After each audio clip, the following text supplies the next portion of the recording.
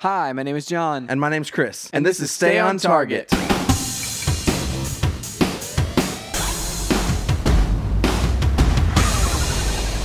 Hey, everybody, welcome to Stay on Target. We are your hosts. You can find us online at stayontargetpodcast.com. That's right, John. This week, we are reviewing Batman, a Telltale series. Batman. Season 1, I guess. I'm Batman. Like, they haven't said there's a season 2. That's right, but I mean, yeah, there's going to be a season 2. I mean, the thing probably sold, like, ridiculously well, like you would imagine. I hope so. And so you would imagine that they're not going to pass up on a chance to do another Batman. I hope so. I mean, who would say, oh, we do story-based stuff, but I'm not going to write a Batman thing? Crazy people. Yeah, only crazy people. So that's coming on later this episode. We're actually we're recording 2 episodes tonight. Oh, we are. So the one that you hear next week will also be recorded this evening. You'll be time traveling back to this week with us. Yep. So, John, what have you been up to this week? So I've actually in preparation of the 2 episodes or whatever, I was just like, oh man, I gotta like stockpile a ton of stuff. So I've been obviously like playing some Destiny, that sort of thing. We did something really fun. We finished the raid. Did we talk about finishing the raid yet? I don't think we did. No, because we did that this past weekend. Yeah, on Sunday. Yeah, we did it Sunday. Yeah. And that was really fun. Like, that was a good time. I actually like blocked out a couple of hours for it, right? Yeah. And we finised like within an hour or something. Yeah. And I thought that was really funny because I was like, it'll probably take like 2 or 3 hours. We're probably at the halfway point or something. And no, we were like maybe 45 minutes from the end. But it was really fun. It was the King's Fall raid from Destiny, which you and I had never done. It's the one that came out with the Taken King. Yeah. Super fun, man. We talked about did we talk about doing the first part? Because I think we talked a little bit about it, but like just in a small way where we had 5 people rather than 6, and we had to really like time out some things. This is we haven't played Wrath of the Machine, but this is the largest raid that we've played at least. Yeah. And I think it's. I don't think Wrath of the Machine is longer. No, it's definitely Wrath of the Machine is a little bit shorter. Like you can do it faster as long as you know the mechanics. Well, what I like about this was this actually so if you play the entire Taken King storyline, this feels like a very appropriate ending to that storyline. Whereas Vault of Glass, as great as it was, didn't really feel like the end of anything. It felt like the beginning of something. It was like it was almost like completely removed from the campaign in a way. Yeah. Well, and actually the Dark Below storyline. Did that have a storyline? Sort of. Like, yes, it did. Like, where with Eris and her group of people kind of going in and being like, oh, okay, I lost all my fire team down in the Hellmouth and all of this stuff. So it had a storyline, but then basically the entire storyline was Crota's a bad dude. You got to go eliminate him. And so you were chasing him the whole time through the story. This honestly felt. This feels. Because from the beginning of Destiny, you hear about you go to the Shrine of Oryx, and you're hearing about like everything that the Hive did to the moon, and you end up in Dark Below fighting Oryx or Crota, and Crota's End, and then that kind of puts into motion why Oryx comes back, because he was a son for revenge, and then like they tied in even like the Queen and everything into all of this. Yep. From House of Wolves, and this felt like a very appropriate. Like if this had been the ending of Destiny, if there was nothing else after this, I'd be like completely satisfied. Agreed. And the funny thing is, so before we actually ran the raid on, I guess it was Saturday night, I was like thinking, oh man, how do I prepare for this raid? And on the character that I was going into the raid with my Titan character, I hadn't actually finished the Taken King storyline. Yeah. And so I hadn't really like gotten to that quest line point, right? And so I did that. I was like, oh, let me just finish out like on this character. And so I basically played through the entire Taken King campaign again. Yeah. And you're right, it really does build up to this point. Even after like the final campaign mission where you do face off against Oryx and like you take him out, but he basically gets away at the last second. Yeah. And that was wild. Like to face him in this instance, it was insane, man. Yeah, I agree. Like I'm excited to go into Wrath of the Machine just to kind of see like what changes from here. Now obviously we've had the Iron or Rise of Iron storyline. Right. But it hasn't really like it like this feels like a new thing. This feels like a new era or whatever. It'll be fun. It'll be interesting to see if Wrath of the Machine feels like a conclusion to this little section. It's almost like an epilogue kind of thing. Yeah. To the storyline. I know it's all ongoing. Like they're at least they've said early on like that they want you to take your character you have now into Destiny 2 in some way, like however that happens. But it'll be interesting to see like whether or not Wrath of the Machine ends things in any way. Like. Yeah, I kind of don't expect it to. I'm a huge fan of Destiny. Like, this is probably besides like Sonic the Hedgehog games or like classic games that you've played like forever. You just pick up every once in a while and play again. This is the largest game. Now I know a lot of people have like World of Warcraft. That they played for 10+ years. But like, this is the longest game at almost 2014. This is 2007, so it'll be 3 years this fall. Yeah. That has continually released content that I've kept up with. Yeah. Well, even I think about like, okay, so Call of Duty, like that used to be like my yearly buy or whatever, but each time it's a different game. Yeah, it's not the same universe. It's not the same game. Even the ones that are sequels, like those are spaced out quite a bit. And it feels different a lot of times too. Yeah, exactly. Because I mean, and even like Modern Warfare 3 felt vastly different from 2. Yeah. And so this game specifically, like, the lore of this thing has even though it was really sparse in the beginning, they've really built on top of it and made it really cool. Yeah. To the point where whenever on the last story mission, I didn't notice this the first time around in the Taken King, right? There are these like things you don't have to scan with your ghost, but like you can scan them. But like in the last encounter, before you walk in and face Crota, there are these big like things on the wall, like big art things, like carved into the wall of the ship. Scan them? You can scan them. One of them was Crota. Oh. And the other one was some other person. Oh. And it was like, oh, I don't know who this is. And the ghost is like, I don't have any records of this name ever coming up. Oh, no. And then you go in and you face Crota, and like Crota's in the middle of as his thing. So it's like, you mean Oryx? Yes, Oryx is there. So Crota, somebody else, and then Oryx. And so I'm like, well, when are we going to fight this other third person? This other probably sibling to Crota. You don't think it was one of the daughters that we faced in the raid? It might have been. I would have to go back and see. It might have been. Right, but right. Yeah, because the Death Singers or whatever they were called. But yeah, that would be interesting. I love that in specifically Destiny, my favorite and what has always been my favorite enemy type, the Hive. They're the most fleshed out. Like I liked the fact that like they got 2 DLC drops. Every other enemy, like the Cabal, who knows where they're at right now. Yeah, like they were the least explained ones. I feel like the Fallen were explained pretty well in the storyline. Right. The main storyline. Yeah. As well as with maybe the House of Wolves, where you have like these different warring factions of the Fallen. Right. And then the Vex, like they were pretty like they're pretty unknown, but I honestly like the mystery surrounding them. Like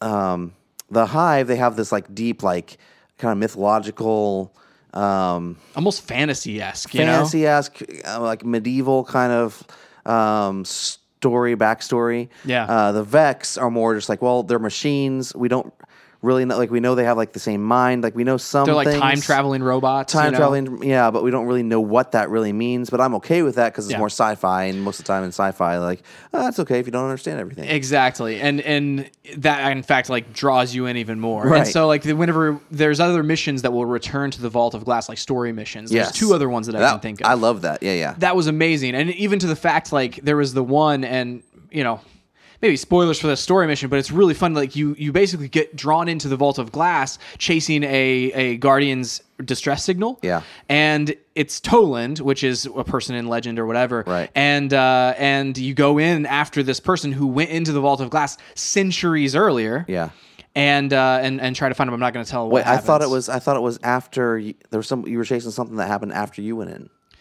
Yes, like you go in and then you get his distress signal. Like the Vex were freaking out, and so you're like, oh, go investigate this. Oh, yeah. And then you hear his distress signal. And it's like, wow, what is this? And I mean, the whole time travel element of like when/where is the Vault of Glass exactly, and like what's going on with the Vex and the time travel and this stuff. It's pretty sweet. For real. This leads me to my biggest hope for Destiny 2. Yeah. Actually, okay, my first hope is that it feels the same. Yeah, that it's just fleshed out of a game. Well, no. Okay, my biggest hope is that it feels the same in terms of like the mechanics. Because what continually draws me back in, as frustrating as everything is, or can be, yes, yeah, is the way that this feels whenever you play it. The gameplay is. This is probably like you talked about, Call of Duty, and I can get pretty burnt out on a Call of Duty. Like the mechanics are pretty good, but then like if they're not great, I would say like the only Black Ops 2 multiplayer was great, and the way it felt was great. It was pretty stable too. Like I think that's the biggest critique I have of some of the more recent Call of Duty games is like if you're on a bad connection, it's disastrous. Like you just can't win. And I feel the same way with Destiny and their PvP, but there's so much not like PvE content in Destiny that I just don't care to ever really like if it's the servers are having a weird day in Destiny. So I definitely like don't care. Yeah, like I'm not saying like I'm not a huge Destiny PvP fan. Nah. But I say the multiplayer on Black Ops 2. The single player of Modern Warfare 3 felt really, really good. Yeah, it did. And Destiny feels really, really good. Like when you play it, you're just like, yes, this is right. Everything's snappy. The guns all feel different. Yep. And it's enough, variety to keep you engaged. That's my biggest hope that continues. My second biggest hope is that the story and backstory is explained a lot better and presented in a different way. Yeah. For instance, I've got thousands of Grimoire cards. And there is story content on every single one of them. Am I ever going to go read them? Nah, no. Not a chance. And that's sad to me. Number one, someone took the time to put together this story, and I'm never going to read it. They apparently like had scores of writers and like just lore people that were like, oh, they're the lore of this. Like, and even people like every single thing you pick up in that game has a story behind it. Yeah. And someone knows this over at Bungie. Right. But it's like, tell me. Come on. It was what was it? I was looking for over the weekend. Like there was some kind of runes or something, and it was like there's like 3 of them or something. And I picked one up, and it popped a Grimoire card, and I was like, ah. And like picked another one up, and it popped a Grimoire card. I'm like, good grief, man! Like I would love for whenever I pick it up to be able to inspect it and read it, or maybe have the Grimoire cards even in game. You know how like they are in Batman. Yeah, where it's like you just read like a short three sentence paragraph about each thing. Like I have my play session, then I go back through and read. Hell, these are the Grimoire cards I got. I don't want to have to go online or look at my app whenever they're buried like crazy and read this stuff. Yeah, like I would love to have all this lore accessible in game. Yeah. Well, I think like some of the DLC, like the fact that like whenever you go back into the Vault of Glass and Toland is there, it's like Toland was only in the Grimoire cards and on the name of one gun. Yeah. Like the Toland's legacy gun. Well, what was Toland's journal? I feel like that was the thing. That was a thing on the Dreadnought. Because it was like Toland. Oh, I'm gonna access Toland's journal, and because Eris was on the Dreadnought. Eris had Toland's journal, and she like brought it out to you, and so your ghost is like, oh, Toland's journal has a lot of information on the Hive. But I should read it. I feel like they referenced it on some other thing. As well, like some other like explanation for something. Yeah, but that's fine as long as it's in game. It's fine. It makes sense. Yeah. But I want everything that's on the Grimoire cards be like in game somehow. Well, I think like and playing through like having just played through Rise of Iron, earlier this or I guess late last year or whatever, and then having just played through The Taken King again, like. I do think that The Taken King had the most fleshed out story, the most like the story that was the deepest, as well as the story that was, frankly, the most easy to understand. Yeah, but it had the worst, I think, public environment. That's true. It was just a confusing place. Yeah. I still haven't explored that entire ship. Oh, I don't understand it at all. I love it. Anyway, so the last thing I'll say about Destiny is this week, over the weekend or whatever, for the last like 3 weeks, we've tried, us and then, me and then 2 of the group of few that we raid with a lot of times. We've tried one of the hardest things in the game. And what that is, like there's a secret ending to a specific story mission. So the Black Spindle? Right, yeah. And you go out and if you beat this boss within a 10-minute time limit, as well as all of the enemies around him, they you get a exotic sniper rifle. It's one of the best exotic sniper rifles in the game. Or do you get a chance at it? No, you get it. Like it's guaranteed. But did you all get it? Yeah, all three of us. Oh, I didn't know you all got it. Yeah, we all three got it. I just heard. Sorry, I was misinformed. You're good. The Black Spindle, you have a chance at the Black Spindle, or you get the Black Spindle for sure, which is the sniper rifle. But then you have a chance at a ship, as well, like a cool looking ship. Yeah. None of us got the ship, but we all got the sniper That's rifle. awesome. Very cool. It was incredibly hard. Like I said, we've tried it like 3 times, failed every time. I want to do it. And so we went in this time. I did some research on like strategy and like timing and stuff, and we went in and did it. So we also tried for the icebreaker. Yeah, that one's a random drop. Didn't get that. That's sad. We'll keep trying. Friday I want the face. Black Spindle though, for sure. Dude, the Black Spindle's nice. I'm excited about it because it's similar to the icebreaker where it's the whole thing where if you get it's the rapid critical headshots, right? Then your magazine, critical hits, your magazine refills. Yeah, and so you can essentially just continuously fire this thing, and it will never run out of ammo as long as you're getting critical. What hits. was the year one gun? Oh, the version of it was the. Although it was legendary before, right? It was off of the Crota raid. It was the sniper rifle from the Crota raid. I have it. Let me find it. What is it called? Yeah, that was similar name. That was besides the icebreaker, this is the other the best sniper rifle, second best sniper rifle in the game. Right.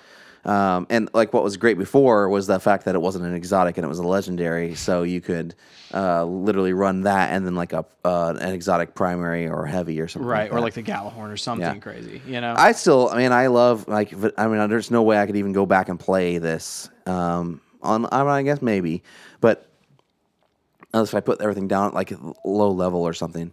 But I loved running the scout rifle you'd get with Vault of Glass.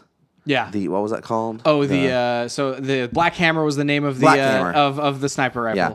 And then the Vision of Confluence. Vision of Confluence, Black Hammer, Gallahorn. Yeah. That's like you're unstoppable. All fire damage, and you're just gonna wreck people. Yes. That's great. Yeah.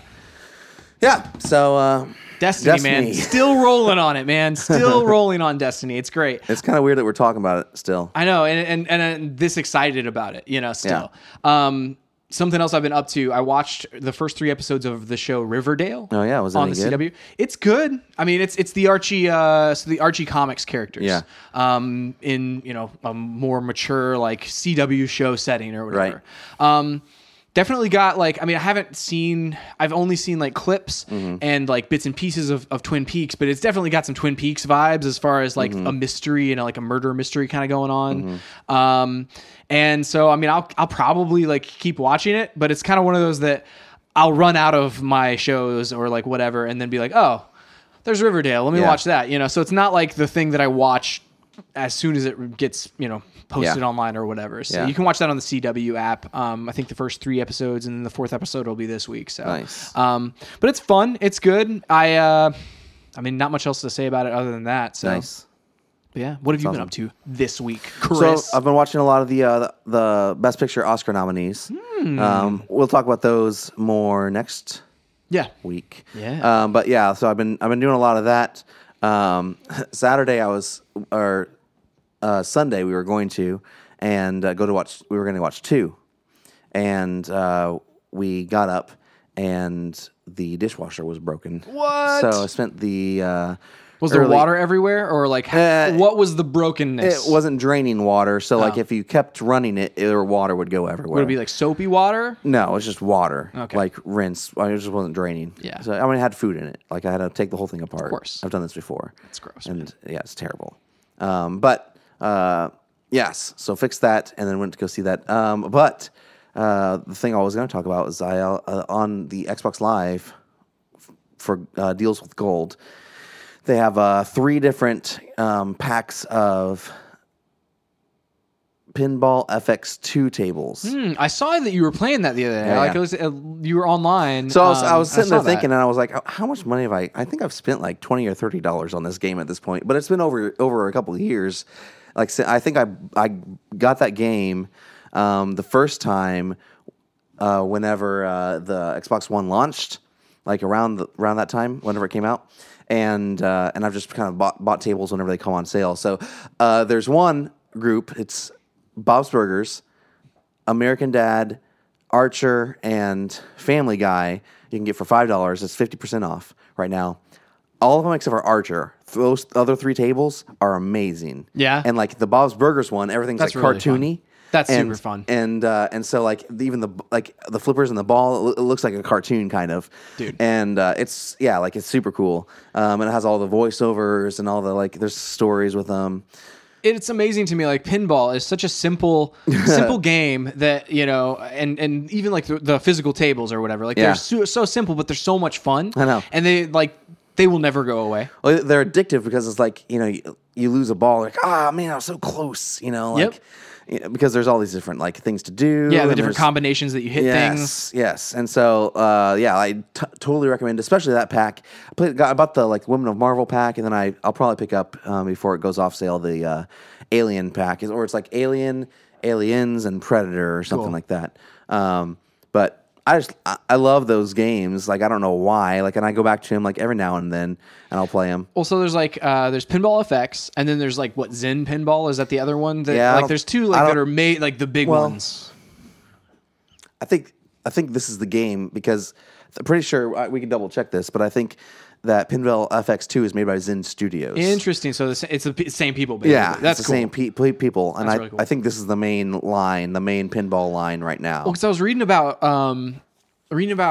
somebody like that designs some of the levels for these, right? And but they also design physical tables as well. And it's like they obviously know what's going on here, and like that's just amazing to me that you can create these like digital tables and then create physical ones based on like them or like other designs, whatever. Yeah. That's really cool. Yeah. And some of them, like I have a lot of the Star Wars tables. I have like the South Park tables, a couple of the regular tables I bought, but.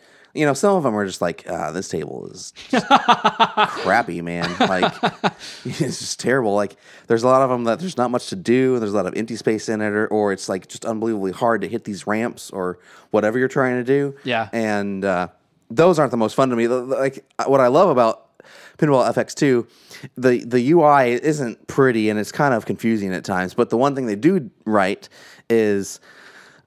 you have like all the different like categories of tables. So here's the Marvel tables, here's the Star Wars tables, here's the animation tables. Yeah, you're right. It's the tables. Same people, by the way. It's the Zen Studios. Yeah. And they have a favorites tab. Oh, that's so awesome. Like, for instance, I put those 3, those 3 tables out of that pack I liked. I didn't put Archer in there because I'm like, I don't really want to play this again. You're like, this table was dumb. Yeah, so I put those all in favorites. So I know, like, whenever I come back in there, like, if it's been a while, like, oh, yeah, that table was awesome, and those sucked. So you don't ever have to think about those ever again. No. The ones that you don't like, you can just ignore them completely. It's amazing. I remember whenever we were kids, the first pinball table that I ever played was a Terminator 2 pinball table there in the Christopher Dairy Queen. Oh my gosh. That's oddly specific. It was. And I remember like looking at it and like being and then Dad being like, "Oh, you want to play it?" And I was like, "Yeah, I'll play it." And so I remember playing it. And it was super fun. At some point in my life, I want a pinball machine. Like a real one. Be awesome, dude. Yeah. Super fun. I feel like I would become the master of it. The pinball wizard, if you will. Isn't that an Elton John song? I think that's just a song. I think it's a song. It's definitely a song. Who sings Pinball Wizard? I'm gonna find out. Find out for us right now. Okay, once I become the Pinball Wizard, then we must play that song, and I will have everyone call me Mr. Wizard. I love it, Pinball Wizard. Let's see this. It's the Who, man. Oh, the Who. I love it. I love it. I want to hear. Well, the lyrics. Ever since I was a young boy, I played the silver ball from Soho down to Brighton. I must have played them all. That's the first lyrics. I want to hear the song now. I know, but it's but we can't play it, Chris, on the podcast. Okay, maybe we can. Hang on, let me find it. Something else. So last week after the show, hang on. What? I'll listen to it on my own. Oh yeah. Oh, you want to hear it too, though, don't you? No, it's okay. It's we'll be okay. I'll play it out loud here for us. But so after the episode last week, whenever I was talking about Fire Emblem Heroes, the mobile app, you played it for quite some time. Have you played it since then? Yeah, but not to the same extreme. I kind of like went all in there right after the show and played it for like 2 hours. Oh yeah, we played it. What time did I leave? It was after midnight when I got home, and I was like, sat there way too long. It was definitely like 12:15, and you were like, man, I'm still playing this thing. I'm waiting for my stuff to recharge or whatever. That was a mistake. Because like you can play the thing for like 2 hours nonstop without like having to recharge your stamina. Yeah. And you totally did. I totally did. What was I going to say? So you haven't played it since then? I haven't played it. Well, I have. I feel like we should go to our next segment. I know this song. Yeah, totally. Yes. No, you absolutely know this song. Everyone knows this song. It's the Pinball Wizard, man. Awesome. I'm gonna listen to this all weekend now. Oh yeah, dude, just jam on it. Yeah. You should like play it every single time you like go to play pinball. No, they should have paid for the rights to it. And somebody probably that should be the start screen. Somebody probably has paid for the rights to it on a pinball game, and so nobody else can anymore. I recommend that game though, because like you can. I think you start off. I don't know for sure. I feel like you start off and you can get it for free, or maybe it's $5 or something like. But like. The tables, like if you just want to pick up a couple tables or something, you can usually find them on sale. Like every few months they go on sale, and it's like this is I'm sure maybe max I've spent like $20 or $30 on it, but it's no more than like $10 at most at a time on some tables. You know what they should do? They should create a Sonic pinball table. Oh my goodness, dude! I wonder if that's available anywhere. I don't know. It might be. I would have to look on like the virtual consoles or something on Nintendo and see if it's there. But yeah. Well, Chris, we've got the Batman review. Okay. But first, the news! The news, Chris. The news. So, do you want to start? I got some like toy news, and I've got a video game news. What do you want to start Speaking of with? toy news. Oh boy. When do our Rebels pop boxes get here? I think it's in March sometime. Okay. So that should be like probably the middle of March. Okay. Super pumped about that. The old Darth Maul exclusive. Yeah. Super fun. Well, let's dive into the toy news then, Chris. Okay. So first, relating to something we were talking about earlier, Destiny. Yes. McFarlane Toys is releasing a series of Destiny toys. I saw that. The first picture that they showed was three. It was a Warlock, a Titan, and a Hunter, the three main classes, dressed in different garb. The Titan is in the Vault of Glass gear. The Warlock is in the King's Fall raid gear, which we actually were just talking about earlier. And then the Hunter is in the Iron Banner gear. I think it's Iron Banner Year 2 gear, actually, if you want to be specific. But yeah, so these toys, they look super fun. McFarlane Toys, I've like they're becoming a bigger name in the toy industry, and they do really good work. For sure. I'm very excited about this. I'm probably gonna get the Titan and the Warlock. Titan because I loved the Vault of Glass gear. I love the way that it all looks like a Vex kind of armor. And then the Warlock because that's my primary character. It actually comes with the black spindle, it looks like. It comes with a sniper rifle. It looks like the black spindle. So, but yeah, dude, these things look amazing.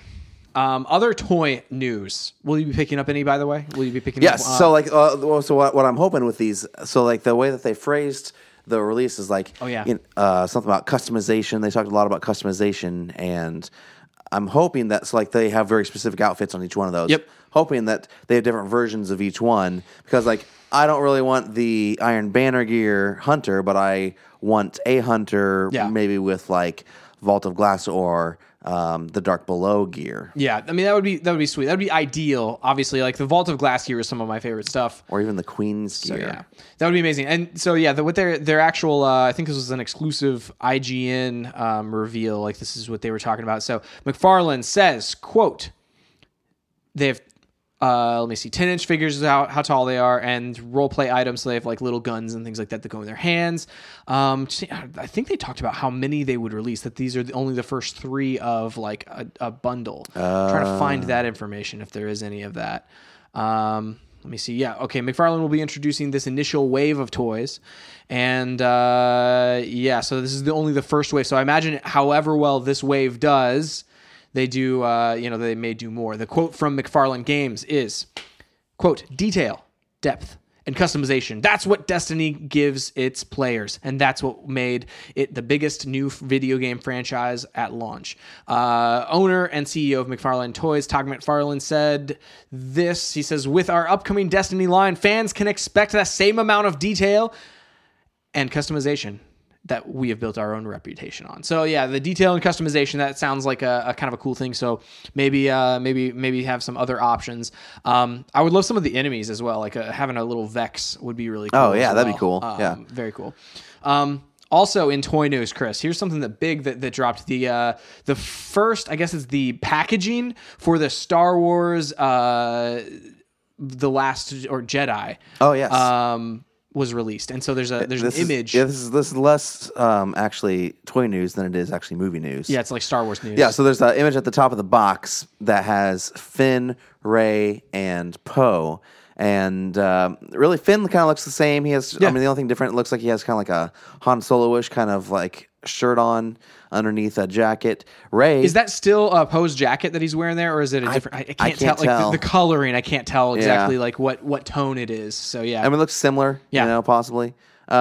Rey has her hair, like long hair down, like on her shoulders. That's pretty cool. Holding the lightsaber still. Holding lightsaber. That bodes well. Yep. And then Poe has the most drastic difference in that he's wearing this like really odd kind of helmet. It almost looks like a racing kind of helmet. It has the Rebel symbol on the front. Yeah. And then like some kind of crazy symbol on the earpiece. Yeah, it's got some other markings along the sides. It's the same kind of color scheme as like his fighter and like the paint job on his X-Wing was before. But yeah, you're right. It looks quite different, and it's got a chin strap. Yeah, it looks like either a chin strap or a microphone kind of coming down there. Yeah. So depending on what that was, I was mentioning before we went on the air that kind of reminded me, like if that is in fact a chin strap, kind of reminds me a little bit of like Anakin's pod racing helmet. Yeah, because he like had the chin strap down there. It'd be awesome if there's some pod racing. That'd be amazing, Chris. What if they were like, all right, Poe, you got to race in the big race. That's right. And the loser leaves the galaxy forever. You and Kylo Ren. Dude, that'd be so fun. that'd be amazing. Like Kylo Ren just getting angry the whole time, like at his pod racer. But I like the fact, like it kind of, I mean, it honestly, it's more, I feel like representative of the original films, 4, 5, and 6, where like all the characters kind of, they have different looks in each movie. And it depicts, like the passage of time, definitely, but like tonally, I feel like what they're wearing or their hairstyles fit the different movies. Leia's hair changes in every one, and then like in some of the celebratory things, it's done differently. Luke obviously matures over time, so like I think that's probably what they're trying to depict with like Rey, I would assume. And yeah, the only one that didn't change in the original, like Han Solo, really like basically same outfit. Yeah, I mean that's true. Almost the entire time, maybe like different like types of pants. Yeah, but like he's basically the same. That's true. I mean he's also older. Yeah, like true. More set in his ways. Well, and you think about like scruffy looking nerf herder. Yeah, exactly. Yeah, I mean he was such a. His look ties so closely to how his like attitude is, and so the fact that like he's so unchanging, yeah, you're right, set in his ways, that his outfit, like I can't see Han walking into a to a space mall and going, hey, I'm gonna pick out some new outfits, Chewie. True. Yes. Yeah. So then the last piece of news that I wanted to bring up, let me see, was okay. So there's two more things, Chris. Okay. The first being, both of them are video game related. The first is there's Splatoon 2. There's going to be some what they're calling a quote global test fire, which is basically like a demo/beta for Splatoon 2 on Switch within the first month. So this was something that like Splatoon 2 is supposed to come out in the summer on Nintendo Switch. Nintendo Switch launches on March 3rd. On March 24th through the 26th, there are like time slots, like hour-long time slots where owners of the Switch can play basically a beta of Splatoon 2 for free. Hour-long time slots? Yeah. It's they did this for the original Splatoon, and it was like over the course of a weekend, and they put them like in weird times. Like you could hit all of them, but I think what they intend is like just to get at least one of these within your time zone, like that actually kind of works for you. So make sure that if you are planning on getting a Switch, you check out the times, that sort of thing. I'll definitely be checking out at least one of these, and just give Splatoon 2 a shot because it's an intriguing game. I never played any of the first one. It got rave reviews, that sort of thing. So I'll be excited to try out Splatoon 2. The last piece of news, Chris, before we move on, I bet you this is in response. I'm sure they did it with the first one, but I bet you this is also in response to the criticism that there's like, besides Zelda, not really anything much at launch that people care about. Splatoon is one of those games I think people like. It's one of those games that people will pick up and like possibly buy the console for, because of how popular Splatoon 1 was. Yeah, and getting the demo out there early just makes people like, well, I'll just pick it up early then. Yeah, it incentivizes people to go ahead and pick it up. I also think it's interesting that we haven't heard anything about their like online infrastructure, that sort of thing, but they obviously have to have all of that worked out by the end of March. You know, I was anticipating that they probably wouldn't have much online stuff until Mario Kart launched, and that's in April, like late April. Does Zelda have any kind of multiplayer? Like, can you join worlds? I don't think I haven't heard anything. It's pretty much just a single player game. I should have read. I have a Game Informer sitting at home, and the entire cover story. It's like a 10-page cover stories on Zelda Breath of the Wild. I mean, that's like 2 weeks away, man. Like we're gonna be playing the Switch in like 2 weeks or so. It's crazy. It's pretty insane. I'm very excited. No idea what to expect, but I'm pretty excited. The last piece of news, Chris, I'm also excited by Call of Duty. We have some info on the next installment. Yeah. So coming out from the Tuesday earnings call with Activision CEO Eric Hirshberg. I'm reading this from Forbes. The quote is that developer Sledgehammer in 2017 will take Call of Duty, quote, back to its roots, end quote. What could that mean, Chris? It could mean World War II. Yeah. It could also just mean back on Earth. That's true. That's true. I also think, like, I mean, you think about, like, that could mean any number of things from setting to gameplay, you know, because I think about the last, when was I guess Ghosts was the last game that didn't have, like, an exosuit or, like, superpowers or anything like that going on with it. So potentially it's taking it back to kind of that style things. They may be looking at information based on, like, the install base, like who's playing the Modern Warfare 3. Or not Modern Warfare 3, sorry, Modern Warfare Remastered, like who's playing that multiplayer versus who's playing, you know, like which one are people more interested in this year? Right, well, so what's interesting is, like, there's a couple things. Number one, Battlefield did this, you know, with Battlefield 1 last year where they went back to World War I. It's kind of like an alternate history kind of thing. But even before that, Machine Games went back to World War II with Wolfenstein. That's true. And you kind of see this trend, like there was a trend moving forward, like let's do modern stuff, and then they just kept going forward in the future. And I think if you go, like, if you offshoot it with something like Titanfall, I think that makes sense. Yeah. I've had fun with the Call of Duties with the exosuits, but like it's not the most fun I've had with them. You know, like I like classic like Call of Duty. I'm not saying you have to go all the way back to World War II, but I hope this means a couple things. Number one, it'd be cool to go to World War II again. Yeah. And no exosuits, just classic Call of Duty gameplay.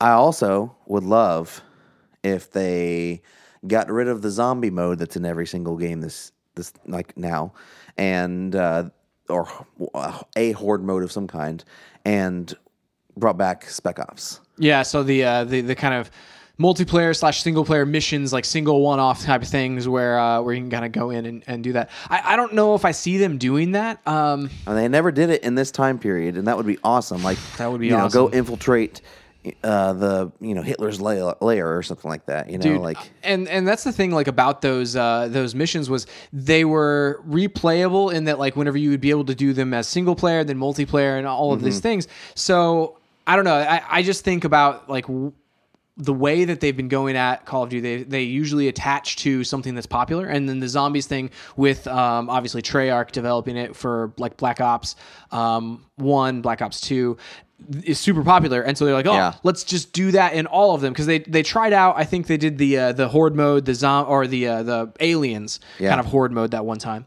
and then that didn't necessarily attach to people, so they just decided let's make everybody do zombies. Was that in Ghosts? That was Ghosts. Okay. And it's, I don't know. It waters it down. It does. It makes the Treyarch ones less special. Like by the time we got around to like Black Ops 2, I was so ready to play like some more zombies, and like by the time we even got about into Black Ops 3, I was so ready to play some more zombies. And you know, that novelty kind of wears off over time if everybody does it. I am excited to see what happens with it, man. I from a gameplay perspective, the exosuits, like, I don't know, they bring some novelty, but there's like everybody's doing that, and whenever everybody does it, again, it waters it down a little bit. So we'll see what happens with that. That's the news. Batman. I'm Batman. All right, so we're going to talk about the Batman Telltale series. We'll do a brief spoiler-free section because we've talked about this to some extent up to this point, but we can reiterate some of it in case people haven't been listening the past few episodes. Yep. So this is classic Telltale. If you played any of the Telltale games, it's like basically an adventure game, and I only got one of these. Pulling some cards over there. Yeah, some Star Wars card trader. I think I wasn't back into it until about 4 seconds ago. Yeah, you just got me back into it. I did not just get you back into it. You saw something on Twitter, and that got you back into it. You got me back into it. It's all my fault. Now you're gonna sit here until like till 1 a.m. No, I just blew all my credits playing that. Oh, there you go. Yeah. Okay, so this is Batman though, and we're talking about the Telltale series. It's a classic Telltale game. So it's an adventure game. Like there's not a whole lot of gameplay in terms of like moving around and stuff. Yeah, but it's not like you're shooting anything. This is the most variety that I've played in one of these games. Oh, really? In the fact that there are dialogue sections where you're choosing, what to say, and people won't remember what you say. But there's also these kind of puzzle elements where you're connecting clues to each other, and which actually, like, at first, those kind of sections, I didn't want to do them, like, during the first, like, episode or two. Yeah. But then as the game progressed, like, I totally got into them. Yeah. Well, you get used to, like, what's happening. Right. It's kind of jarring at first, because it pulls you out of what you've been doing. Right. And I think it happened so far along in the first episode that it was like, okay, it didn't introduce it. It's kind of had established itself, and then it suddenly put you in that. Yeah, suddenly it was like you were playing a different game. Yeah. But it has that, and then it has, like, some fight sequences where, like, you have to, input commands in a timely fashion. And some of those were like they didn't matter, and then others like they definitely did. Some of them would make you reset, but obviously like the resets, the thing that I was appreciative of, that they didn't take very long to like get you back into it, and it didn't set you like at the beginning of that sequence. It set you right before the moment where you lost it. What I loved about this game was that it was a very, very unique story. We'll talk about that in the spoiler section. Yeah. But this was they didn't like just rehash some other like Batman storyline. They took the world of Batman and like recreated it in a unique way. Yeah, and I think so. Secretly, one of the most unique and cool Batman movies. Because I mean, there's a lot of sequences where you're just kind of like watching and choosing dialogue choices and things, and it's like it was one of the best Batman stories, like that on a visual medium. I'll say it that way. Like on a visual medium where you're watching something happen on screen. Yeah. It was one of the most intriguing and original Batman stories in a really long time. So in the New 52 reset, there was the Court of Owls. That's what this reminded me of. Yeah. Reminded me a lot of Court of Owls, and definitely has those vibes. It doesn't have the Court of Owls in it, but you know what I mean. Like it has. It was that was I think one of the more recent Batman storylines that felt unique. It was like, okay, you kind of turned things on its head here. Yeah. And I felt like that's what this did. Mm-hmm. And I'm really, really, really happy that they did it. I'm really looking forward to the next one. We'll talk in the spoiler section, but I definitely say if you're a Batman fan or a DC fan, like play this game. I agree. I think like the only thing that would hold me back from recommending it, the only thing, and this is the first Telltale game that I've played at all. The only thing that would hold me back from recommending it is like there are some technical hitches. Yeah. Like there were moments where the audio wasn't matched up sometimes with like what was going on screen, like some sound effects, and then there were some moments where it's like, well, why is this music playing? And then all of a sudden it would cut to transition to the right music, and it's like, oh, so there are like some technical problems with the game from that standpoint, but that they were few and far enough in between to where it didn't lessen my enjoyment of the story. Yeah. And so, it's almost like a tale of two different games here where it's like, man, the story and the gameplay was really cool. They're really nice ideas that were, delivered upon, but there are technical glitches and that sort of thing that kind of also, detract. Yeah. I mean, I would say like,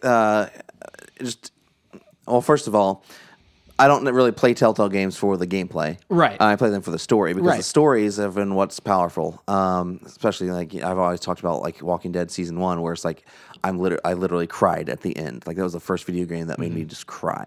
And so I play these games like for the storyline. My only other like Telltale games that I've played are the first 2 seasons of The Walking Dead on Xbox 360, and I don't know if it's the jump to Xbox One or if they've kind of gotten better, but nothing in here like actually made me like fail. Like before, there would be like a technical hitch, and you wouldn't see a button prompt or something like that would then like kill you and send you into like a loading screen, and you're like, why? I don't even know how I died. You know, like I don't know what happened. Like, did a zombie bite me? Whatever, you know. But I didn't have any of that with this. Yeah. So like. You know, you're comparing like really bad technical difficulties to like, okay, you know, like subpar technical difficulties, but it's yeah, I guess like, and that's why I say like, this is the first one that I've played, so it's like I don't know how this may be improved on their engine or whatever. This is the best one that I've played. There you go. There you go. So we'll just say that. Yeah. That's fine. That's fine with me. Like what? Again, okay, didn't lessen my enjoyment of the story. Yeah, that's what to say. Like, as I was about to ask you, like, as a not playing one of these before, like, did it affect your enjoyment? No, not at all. I mean, I had to like back myself up. Like it snapped me back to the fact that like it's like, oh well, this is a game. Yeah. This is this isn't a movie. This isn't a cartoon. Like there's running in an engine. Like there are things about this that are gonna be strange sometimes. Yeah. And that's okay. Like it would just snap me out of it for a second. I'd be like, okay, now I'm back in. Well, that's the thing. Like so, I would always they've also improved now that I'm thinking about it. They've also improved like whenever you actually go into combat and there's a button prompt. Yeah. Improved the amount of time that it takes that they give you to actually press it, or the response time. There's a lot of stuff in the first 2 seasons of The Walking Dead where like literally like you get like attacked out of nowhere, for instance, and you literally have like a split second to hit like B, and if you don't hit it, you get bit. It's kind of one of those like, are you paying attention? Exactly. Kind of moments, and you're because half the time you're not, because you're sitting there watching this thing transpire. Yeah. And then all of a sudden, like something will happen and a button prompt will pop up. Oh, and then like you press it. I mean, a lot of times I would find myself and my hands weren't even on the controller anymore. Yeah. Like I was like, taking a drink of water or petting my cat or doing something else. I was appreciative of this one. Like I said, like there were only a few like complete failure moments. Like where if you didn't like, there were some where it's like, oh, if you miss like a couple in this sequence while you're fighting, it's okay. And especially in the first like episode or two, it's like you could basically just watch those. Yeah. And it's like, you wouldn't quite feel as good about it, but and it, in fact gives you a rank at the end based on how much of the how much you actually got. Yeah. And I actually got a pretty high score. I was happy about that. There's definitely fail points. I have noticed like if you fail like 1 or 2 or 3, then it's like, okay, the next one you're gonna die. If you miss the next just one, makes it it goes to easy mode.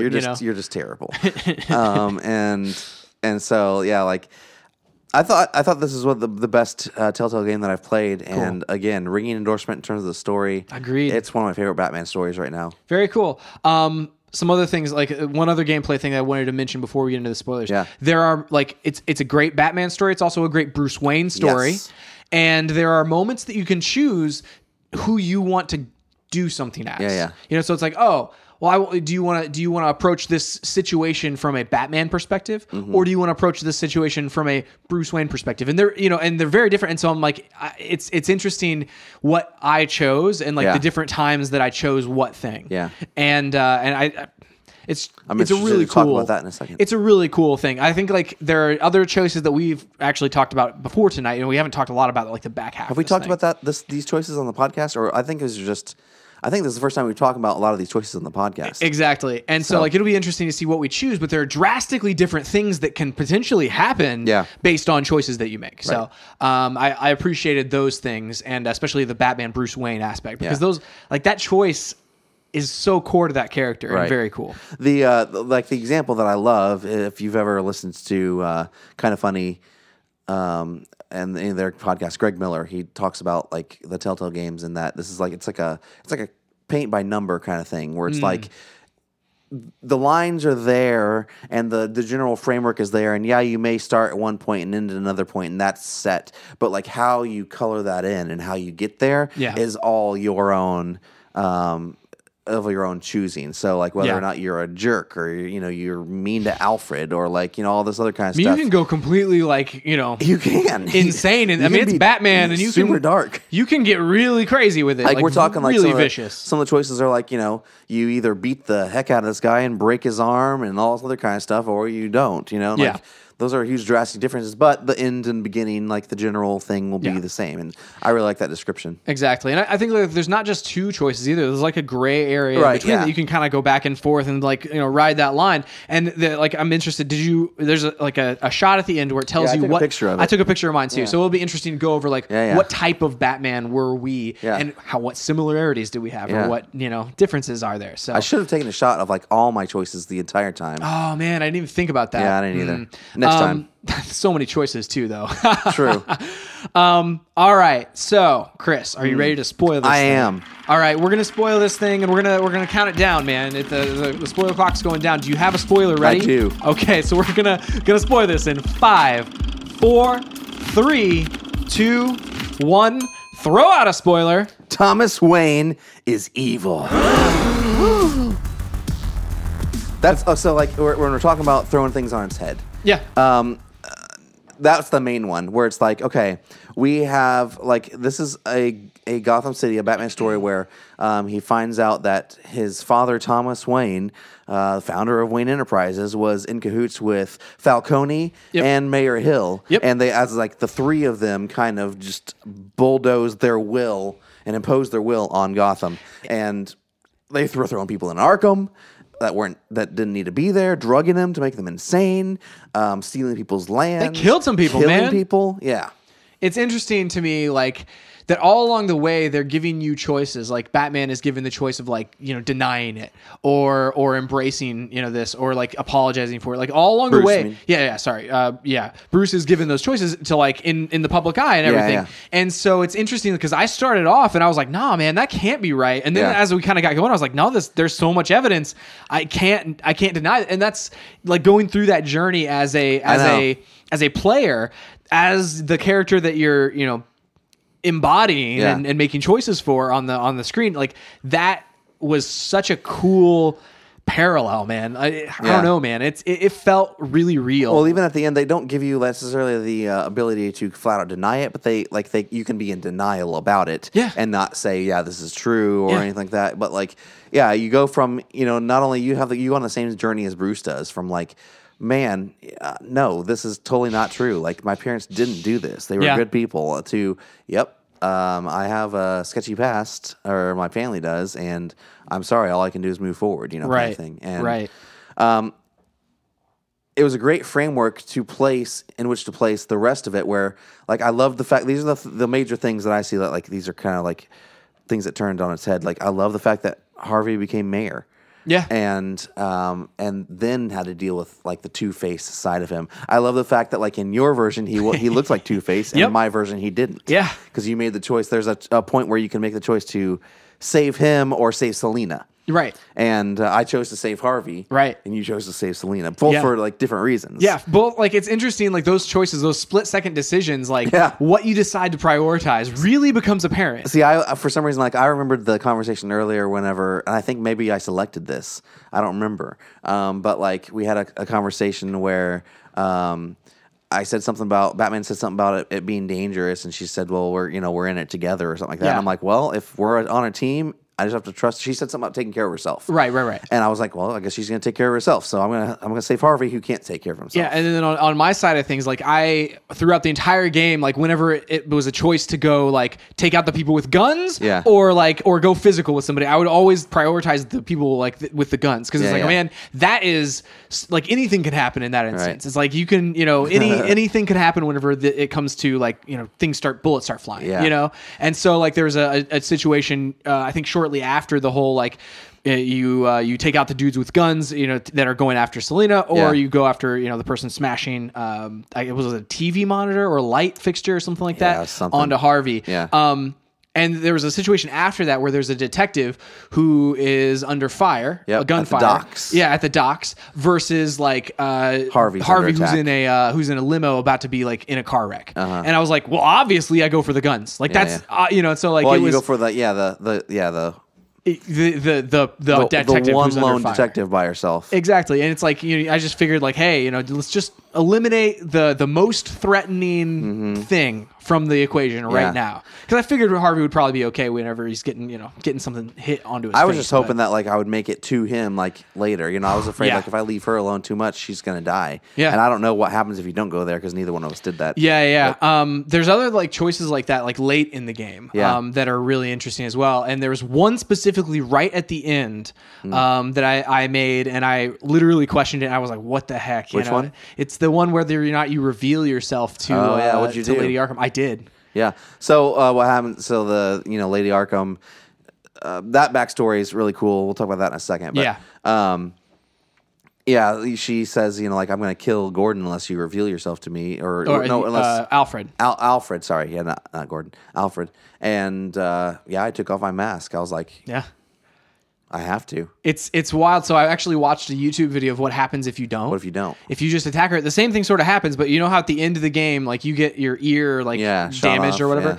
Alfred loses like his eye whenever. Alfred's eyeless. He has like an eye patch and stuff. I mean, it's like it's. And then I made the right call. I definitely made the right call in my mind. Like I wonder if in season 2, like Alfred will just have an eye patch the whole time. Yeah, because like the way I framed it was like, dude, this guy, Batman is a selfless person, and Bruce Wayne is a selfless hero, right? And so obviously, if it comes down to this, you're gonna be selfless, right? And so that's why my Batman was selfless there and did that. But did you go to Wayne Enterprises to take care of the guns, or did you go to? I went to the house. You went to the house. So Harvey set my house on fire. Really? Yeah. So he burned Wayne Manor. That was again another one of those situations where I prioritized like the guns versus the technology. So what happened to your technology? So my technology got hacked. Oh no! And got taken out. And so I didn't have technology or my like updated suit or anything like that for the final encounter and like that really sort of thing. Yeah. So how did you take out Cobblepot? So that's the other thing. So the other thing it turns on its head. Like so there's Cobblepot. He shows up and you were childhood friends. The Penguin, and your childhood friends. Yeah. And it's like, okay, that's kind of crazy. That was so weird. And so like he kind of knows you real well, but he gets underneath your skin, and it was really kind of cool, like his relationship to Lady Arkham, who like she was Vicky Vale. Yeah, the most interesting twist is Lady Arkham, and she's after the Waynes basically, and Gotham because of what. The Thomas did to, I guess, her parents in Arkham. Her birth parents, and then she was tortured and abused as a child by the Vales. Yeah, that was wild. I mean, and that whole situation was wild too. Like whenever you're investigating that crime scene and you run into the other child that's there and stuff, and man, the whole game, like the way that everything develops, it really plays with your emotions and like turns things on their heads a lot of times. Where at the end of an episode, all of a sudden it'll be like, wait a second, is this, is that real or is that fake? The whole Joker situation as well. The Joker is in it. Yeah. So you go to Arkham at one point. So like, Thomas Wayne, or we'll back up. Bruce had been supporting, Harvey, and then Bruce's name gets run through the mud because of his parents. Yep. And then he gets expelled as CEO. Cobblepot gets put in as CEO of Wayne Enterprises. Bruce had just given a speech basically stating that he was being taken out against his will. Well, you could choose whether or not to say that. Yeah, true. Or you could choose to go ahead and just go with it. Be like, no, I'm stepping down. It's all cool though. Everything's fine. Everything's fine. Then Vicky Vale stabs him with this what is it? Drug? Yeah, it's a toxin. Yeah, a toxin that the Children of Arkham have started using, like this terrorist group that have shown up, and he attacks Cobblepot, gets thrown in Arkham, and then the Joker. He meets the Joker, and the Joker is like pre-Joker, right? We just don't know who this is. We don't know why he's in there. Yeah, we don't know his name. I think his name was John Doe. It was John Doe, but that's what they call him. But like he's never given anyone his name. And he's like the model, prisoner or whatever. At the end, they even showed at the end he's out of Arkham, and he befriends you, and he tries to get you to agree to do him a favor. Yeah. Yes. Did you? No, of course not. I didn't either. What's funny about that one is that's the one. that's one of the decisions where I selected something, and then like what I thought I had read down there was not actually what he was saying. You know, it was very ambiguous. You know, because I was like, I think there was one option that was like, you're never getting out of here or something like that. And I was like, yeah, you know, only tell him you're never getting, you know, I'm going to keep you in here or whatever. But like whenever I did it, he's like, sure, I'll do a favor for you because you're never getting out of here. And I'm like, no. So I had to back out and then restart that checkpoint. I will say that kind of stuff was also less this time around because in The Walking Dead, a lot of times it would be like, what it would say you were about to say is not what you said at all. And like, not even like what I thought the meaning was. Yeah. And that's if I was going to complain about one thing, it's that like once you get locked into an answer or something, the only way around it is to immediately quit out of the episode and relaunch it at the last checkpoint, which is kind of frustrating. And sometimes those checkpoints, like there was that decision, for some reason, the first time whenever that happened and I quit out of it, I reloaded back in. It tried to put me at the beginning of that episode. Oh, no. And I was like, no, that's like 25 minutes ago. Yeah. But then, and so I quit out of it for the day. I was like, I can't play through that, whole 25 minutes again. Then the next time I reloaded, it started me right before that. And so it was, I don't know if it was like an updated checkpoint or like something like that, but maybe something wasn't saved to the cloud correctly the first time I did it. But most of the time they were pretty close with each other whenever you had to do that, but I only had to do that maybe 2 or 3 times, especially like I did the first episode. I think I played through the entire thing like twice because the first time that I did it, I just kind of like was trying to figure out what the game was like and that sort of thing. I even wanted to purchase the rest of them. And then whenever I decided, I do, then I wanted to get my Batman the way I wanted him. And so, we went with there. Yeah.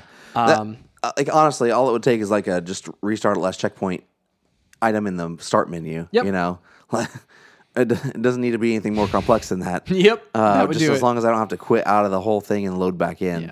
Well, you think about like those moments, like the few moments where you didn't do a prompt correctly and you did like die. It will give you that option of being like, oh, you want to restart this from last checkpoint. And so like if that option was just available to you no matter what, then that would be probably the most ideal situation. Yeah. Something that also that I loved about this story was like the Alfred mechanic, like him playing more of a role. We talked about that with like the Lego movie, the Lego Batman movie, where like he played a role in that, and he played a role in this, and like was a part of the action, even if he was a captive in the last encounter. He was still like there, and I thought that was a really cool twist and a really cool thing. Well, this is like they always imply, that Alfred raised Bruce after his parents died, but you never really catch that relationship in the right way. Even in the Christopher Nolan movies, you don't really catch it. You kind of do on Alfred's side of things in terms of the emotion, but you never really hear Bruce reciprocate that same kind of emotion. And you have the option to this time. You can be really cold toward Alfred if you want to. This is all true. This is your fault. You should have stopped my father and all that kind of stuff. Or you can be like, you know what? You did the best you could with what you did, and I love you, and you're the reason I am the man I am. And I don't blame you for anything. That sort of thing. So that's the route I took. Yeah, me too. But again, that's the relationship side of the relationship we haven't seen before is Bruce's love for Alfred. Yeah. Yeah, and I think like the whole Bruce side of things with that encounter, and then also with like going as Bruce to some of these encounters, like whenever you like, at the end I showed up to there's a press conference after everything's said and done. That's like, hey, we're gonna rebuild the city. So let's fill in the gaps real fast. So you get out of Arkham, you have to go take out both Harvey and Cobblepot. So Harvey's blown up a city block. My goodness. You have to go like stop him. Yeah. And Cobblepot has taken over Wayne Enterprises. You get to go stop him. He's finally found like the Wayne Tech. Yep. So where did you stop him at? Like, this is my question, because I chose to go back to the mansion. So my mansion is still not burned down, but I chose to go to the mansion and stop Harvey. But you chose to go stop Cobblepot. So you go to Wayne Enterprises and stop Cobblepot. So how did you take down Harvey then? Well, then you go, he's still at your manor. He set it on fire and all that kind of stuff. Interesting. And he's taken hostages, and he's demanding that Bruce show up. Or he said if Bruce doesn't show up, he's going to kill somebody, and if Batman shows up, he's killing everyone. And so you show up as you get the option, I think, to go as Bruce or Batman. Interesting. And then I went as Bruce to try to change his mind, and he still killed a couple people. Jeez, that's crazy, man. But yeah. So where did you, like, on the same locations, just different times? No, so like I went to the mansion and stopped him. He stopped Harvey. He didn't kill anybody. Oh, okay. No hostages. Everybody got away. Wow. But then the other situation was that left Oswald to like hack all my gear and all this stuff. So I had to go take him out in Cobblepot Park. Oh. And distract him. Like you could either approach it. Oh gosh, I just punched my mic. You could either approach it as Batman or as Bruce. And I went as Bruce because I was like, okay, really, man. I feel like I would have gone to Batman because I was like, man, if Batman shows up, Oswald had demonstrated the capability of being able to take out my suit. True. And so I was like, man, if Batman shows up, it's could potentially be over. So I might as well go as Bruce and try to get under his skin or something. So I teamed up with Detective Gordon and distracted Oswald and long enough for Detective Gordon to take down the drones and things like that where they were flying around. So it was a really interesting encounter. I didn't do very well at distracting him. Like you were supposed to get him angry and stuff. Yeah. And I guess I didn't choose the right things to really get under his skin. Yeah. So in the process, I think Gordon got his arm hurt or something like that at one point, and so there's that small change, but that really didn't affect anything going forward with the story. So I was happy with how all that turned out. Yeah. That's really cool. Weird, man. So that's awesome. Then you take both of them out, and you're still left to deal with Lady Arkham. And so you start going through okay, what was this investigation thing? What was Cobblepot doing at Wayne Enterprises? And you kind of investigate that. Then you look at a file that you had pulled of hers, and that's whenever you find out, okay, she was abused. That's why she killed the Vales. And then how did we get down into? We went to Arkham. Yeah, because she kidnapped Alfred. She kidnapped Alfred and brought him to Arkham, and because she wanted to hurt Bruce by killing him. But she also I don't know if she realized that Batman would show up, but Batman shows up. Yeah, and you have this epic fight, and it was awesome. Yeah. Really cool. Really, really cool. You're in the catacombs underneath Arkham, and the whole place starts caving in, and then you ended up defeating her. Yeah. Then you have a press conference.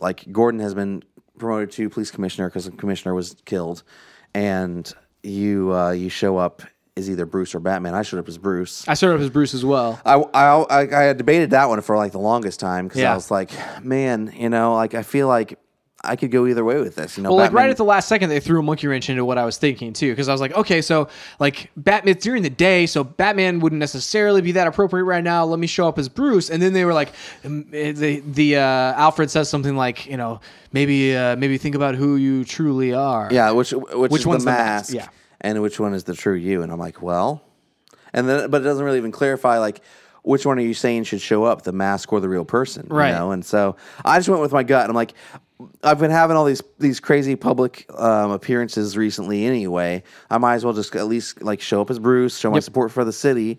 Batman doesn't need to be liked anymore. He is what he is. So I'll just stick with that. Yeah. Well, I mean, in fact, you say to Selena as she leaves town earlier, I forgot about that. You talk to her about the fact that Batman can be whoever they want him to be. If they need to hate me or if they need to hate him, then they can hate him. Yeah. We forgot about that whole Selena subplot. So basically, she's in town. We find out at the end, to at least what she says, to steal a piece of Wayne Tech. And it was a key, a skeleton key that can get in any door, any lock, and any Wayne Tech lock. Any Wayne Tech lock, yes. Which makes me be like, okay, what is she stealing it for? Where's she trying to get in? We never answered that. Who hired her? Maybe who hired her? And I'm like, okay, could this open up the larger DC universe? Is she trying to get into the Justice League layer or something? Something else that Wayne Tech protects. Interesting. Or if it involves another hero or something like that. Which would be really cool. So along the way, she's Harvey's girlfriend, and then she ends up saving you, or you end up saving her whenever she's with Lady Arkham, and then she ends up saving you too at that same time. Yes, because you get all beat up and hurt and all that stuff. She takes you back. Basically. The two of you have the choice to either kiss her or not, and all this kind of stuff. But either way, to romance her or not. Romance her, yeah. either way, you end up because you're hurt, you end up spending the night at her house, and then Harvey shows up the next morning and gets really, really angry. Yeah. And so she moves out of the apartment. You tell her you can either bring her to Wayne Manor or not. I brought her to Wayne Manor. Me too. And then she ends up leaving because Harvey's still crazy. Then you find out all this stuff. And she claims to feel guilty about it too. I mean, and by claims, I believed it. And then out of nowhere, kind of I guess this is kind of where I'm oh man, that kind of fell apart. Is out of nowhere, then she has this key that you got to go find. I'm okay, well that really didn't lead. We didn't lead into this well, explain why all of a sudden are we getting a ping on this Wayne tech? I don't really understand that. And then that's where she says she came and honestly kind of it bummed me out. I'm that kind of to me cheapens the storyline, but at the same time there's those unanswered questions, and I'm maybe did she have feelings for him, or not? I don't know. Selena's kind of either way. Yeah, I mean, I think about the fact that we've branched so far away from a lot of the other characters from the comics and their backstories and the way that those characters are on other aspects. But her character, I mean, that is kind of straight out of the comic books. Yeah, and man, whether you choose you can choose to believe her or not. Yeah, or to believe that there was more between you or more good on her side or not. And that's also a kind of a subplot of a lot of the interactions that Batman has in the comics with Catwoman. And so the idea of she's a really a kind of gray area character. She represents the gray area for Bruce and the gray area for Batman. And so I liked the fact that was in there. I do think it was, you're kind of right that her character was necessary to the plot and in order to move a lot of the things forward with both Harvey and with Lady Arkham. But the wrap up of that kind of subplot thing felt a little bit either shoehorned or just a little bit unsatisfactory. And so hopefully that is playing into season 2. Hopefully that is the unresolvedness I feel. Right. Hopefully, maybe I hope she shows back up in season 2. Yeah. Hopefully that's the catalyst for whatever season 2 is. She knows Bruce is Batman right now.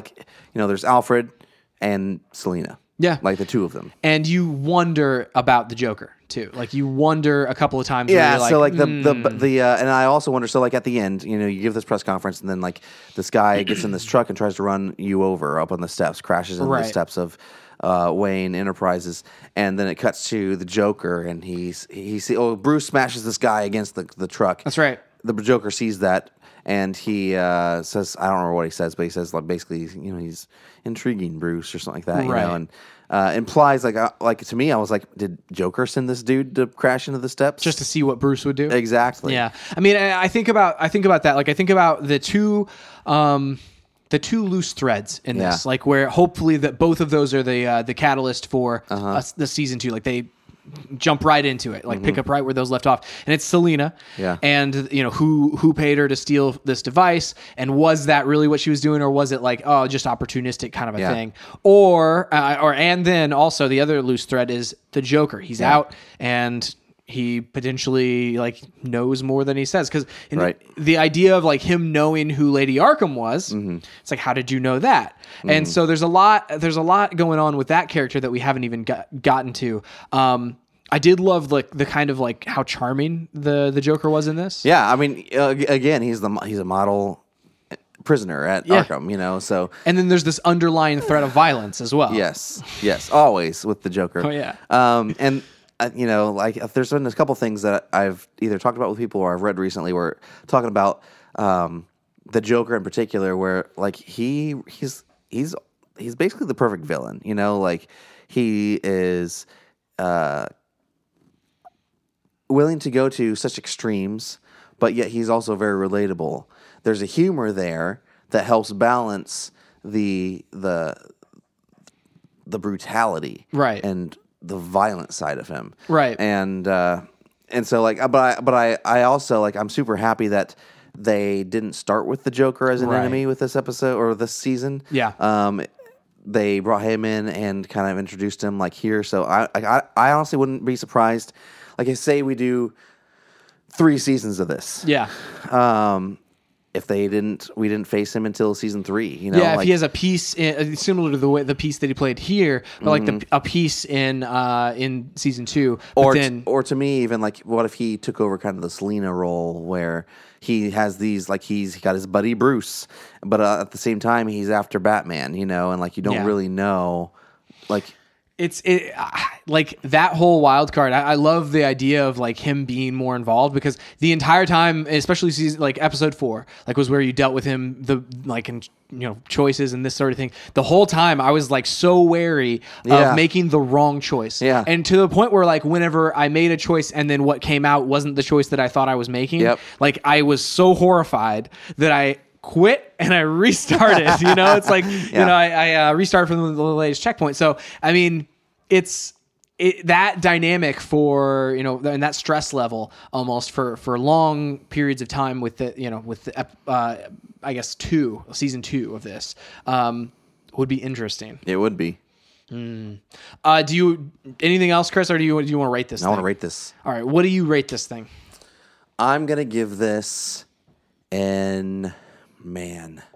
It's a hard one. I almost wish like I could rate the story separately from the game, because like again sometimes we can. So let's give it an overall score, then we'll rate it. So like if I was going to give this an overall score, I'd give this an 8.5. I was going to rate this based on the story, I'd give it a 9. Yeah. If I was going to rate this on the gameplay, I'd probably give it a 7.5 or something like that. Yeah, I'd probably a little bit more extreme than that, where I'm sitting right on like the 8 line for the average total, and then 9 definitely for the story, and then about a 7 for some of the gameplay hiccups. Yeah. Well, this has been a long time coming. It has, man. We've been talking about this game for, I feel like, a couple months now, or maybe a month. Since Christmas. Yeah. So, a couple months. I'm excited to see what happens next. I hope that it doesn't take forever. I know. I hope, because this is the thing. Telltale makes all these games. Yeah. But they make so many games. This feels you got a Guardians of the Galaxy one somewhere. They've got coming out. Guardians of the Galaxy one coming out. They're about to come out with season 4 of The Walking Dead. Is that what it is, or season 3? Yeah. They've got Game of Thrones that they have done before. I don't know if they'll continue with that necessarily. The Tales from the Borderlands did really, really well. So I'm almost sure they're coming out with another season of that at some point. This Batman, they've got Minecraft Story Mode, which did really, really well. So I think they'll do that. Aren't they supposed to have like an Avengers one too, or something like that? I don't remember, dude. Know. Like they've got so many. So many. So like I agree. Like they've. I could see in 2019 something coming out. Yeah, that would make sense. Like late 2018, which, man, that's a long time to wait. That's a really long time. But for these kinds of stories. But that's okay. Yeah, I mean, and I'm glad that these came out kind of rapid fire. And it's really just like the fact that it's just so good. I'm like, man, I would continue right now. Yeah. I mean, think about like, comic books, like they're monthly, and it's like they do take a really long time to tell a single story, but they're monthly, and so it like keeps you rolling. Whereas this, it's like there's gonna be a huge gap, I feel like, between this and season 2. So, Chris, next week on the show. Which we're about to record. We're going to be talking about a lot of different stuff. Yes. So, some of the Oscar movies. That's right. We're going to talk about, we're going to review the Apple AirPods. That's right. And anything else? I don't believe, maybe a pick of the week. That's right. Okay, yeah. And then the next week, the week after that. Yep. We're going to be there's a Logan review. I don't know if you're going to be in town for that one. Right. So we may have to get some special guests. Yes. For the Logan. Maybe I can do a call-in. Logan review. That'd be fun. You'd have to not see for the whole review. Yeah, you'd have to kind of give some thoughts. Yeah, that'd be fun. And then the Switch comes out like the day that episode airs. Yep. And so we won't talk about the Switch until the following episode, which probably will be our 200th episode. Yep. 200, man. We'll have a big bash. We'll have a lot of people here. We're inviting them as we speak. Yeah. And we'll make it a big Switch / Stay on Target 200 party. It'll be fun, man. That's it for this week. You can find us online at StayOnTargetPodcast.com, on Twitter at ChrisWright250. And JohnWright777. Please go to your podcast service of choice, review us, leave us some glowing reviews if you love us, and some bad reviews if you hate us. No one hates us, so I'm okay with that. I don't know. There might be someone who hates us, but if you hate us, then why are you listening to us? That's true. Tell your friends about us. You've made it 70 minutes into this episode. We really appreciate it. That's it for this week. We'll see you next time on Stay on Target.